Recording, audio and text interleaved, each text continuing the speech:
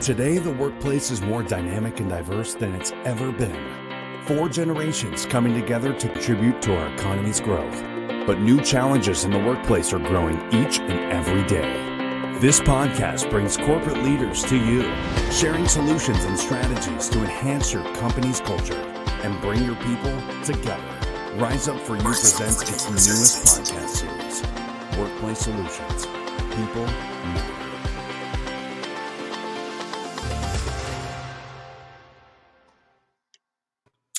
Hello, everybody. Welcome. This is the Rise Up For You Workplace Solutions podcast. We are so honored to be here.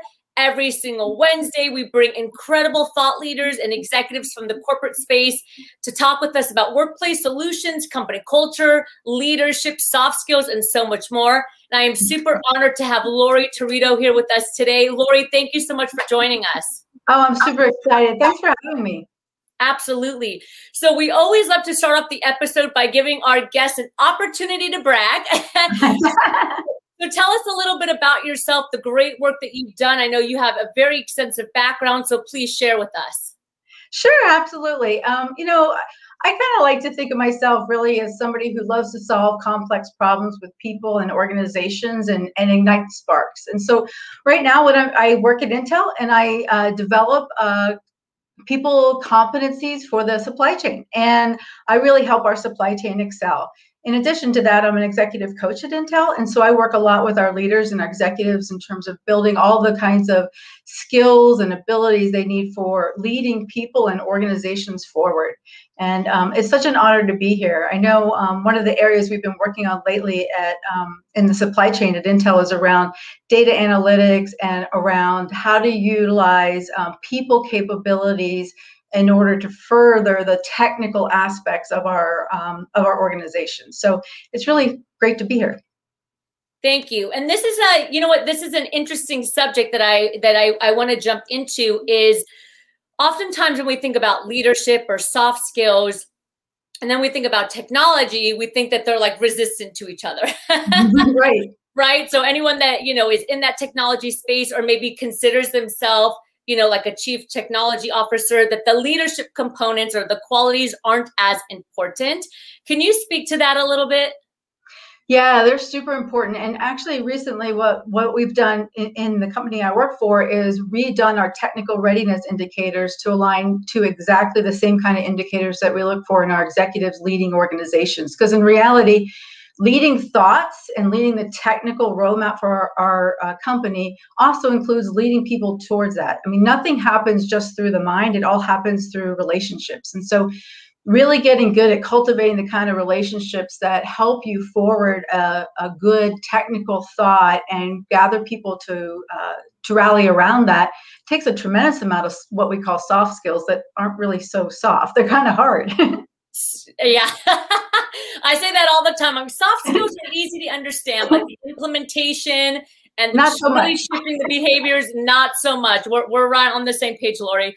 So, it's interesting that you said that because when I think about leaders and oftentimes when our company is working with leaders and executives, we go to emotional intelligence first. We say let's start here because this really is the foundation for moving forward as a positive leader and creating that transformation.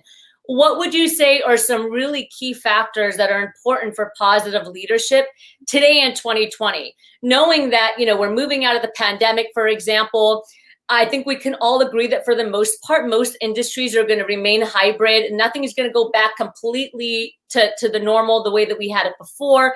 Right. So what would you say now are the skills that a leader really needs to cultivate and tap into? Well, first and foremost, the self-awareness. I think it all starts there in terms of really understanding yourself and what you're up to. A lot of times we're not even aware of how many times we're operating out of our personality or our ego, which oftentimes gets triggered throughout the day, right? So becoming aware of what are your triggers and how you interact with the world can help you become aware of what the impact is on those around you. But beyond that, then I think it's really around authenticity, right? We really need to be able to show as leaders that we can be vulnerable too, because that allows the people around us to feel safe and secure. So cultivating that psychological safety in those around us takes a tremendous amount of, as you mentioned, emotional intelligence, self-awareness, and then being, ability to be vulnerable and humble in the fact that you're also human and learning as you go, right? So that role models to the rest of the organization, it's okay to not be perfect. And so that way you get the bad information as well as the good, so you can operate on it faster. How does a leader do that? So, I think it's easy for a leader to create, maybe an authentic space for other people, but the team is still looking at the leader to have that authenticity, vulnerability, right? And sometimes what we see with leaders is that they want the team to have that authenticity, but maybe they're not displaying it. How does a leader really make that decision, that conscious decision to say, okay, I'm going to break the ice a little bit here, without continuing to listen to maybe that fear or those thoughts that say, keep that barrier, keep that wall, don't show emotions, even though we know that can really help support and bridge the gap with communication and teams. What are your thoughts with that? I'm just curious. Yeah, it's scary. I started this whole journey on vulnerability like years ago, just trying to become curious about what is this and what does it take to be vulnerable. And I'm no Brene Brown, so I'm not going to try and step in her space. But one of the things is just becoming aware of yourself. So one of the things I started to notice is how often people say things like, well, to be honest. So to be honest, I didn't finish that project. To be honest, I didn't finish that book, right? And it started cluing me into some of the words that we use to kind of work our way into vulnerability. Like, I'm about to say something that is a little scary, and so I'm going to kind of test the waters to say, I'm going to be honest here, so give me some space, right? So I think it's becoming aware of where are those places you feel vulnerable, and what are your ways in which you try and make yourself feel less vulnerable in the space. To be honest, it's a very safe way to make yourself feel less vulnerable. There's other not so skillful ways to make yourself feel less vulnerable, which turn into maybe putting up a shield or being defensive or hypercritical, right? And so it's just understanding, what are all those parts of you? What are they about? Because they're really there to protect you in some way, but what are they protecting you from? And do you really need protection? I think working with a coach is really helpful, because that's a safe place for you to kind of process through, what am I about? And how do I keep that? Yeah. Yeah, you bring up a really, really, really great point, because, and I'm sure you can see this with some of your team members, and we see this with our clients.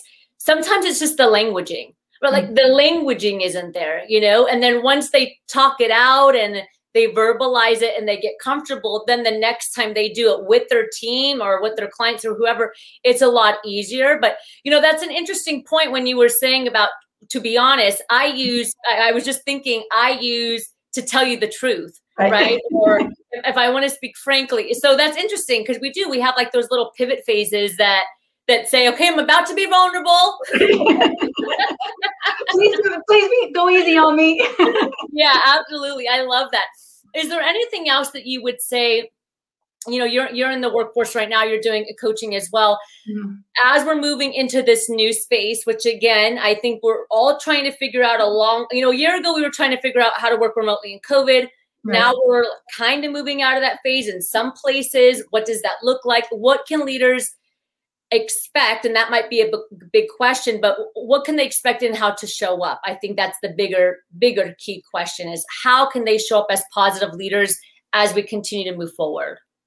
Yeah, I think it's going to be another interesting pivot, one that I've been thinking about as well. So pre-pandemic, right, I have teams that are at lots of different sites across the U.S.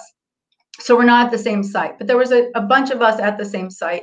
And I never quite got those that sat at remote sites, how they might have felt disconnected. Once we all went home, it was, oh, this is what it must feel like, because we're now all spread out and there's a level playing field. So there was no a group of us that could get in a room and talk more often than others. So that was an uneven playing field, right? Now when we go back to a hybrid, I think it'll be, let's not just go back to the way we were, but what did we learn about evening the playing field so that everybody could feel included? And how do we create that now in a hybrid model where we're, again, not all going to be together, and we're not going to be all together in probably the populations that we've been used to. So we might have to carry back some of the things that we did while we're home, like more camera usage, even when we're in the office, right? Just so that we can have the connections.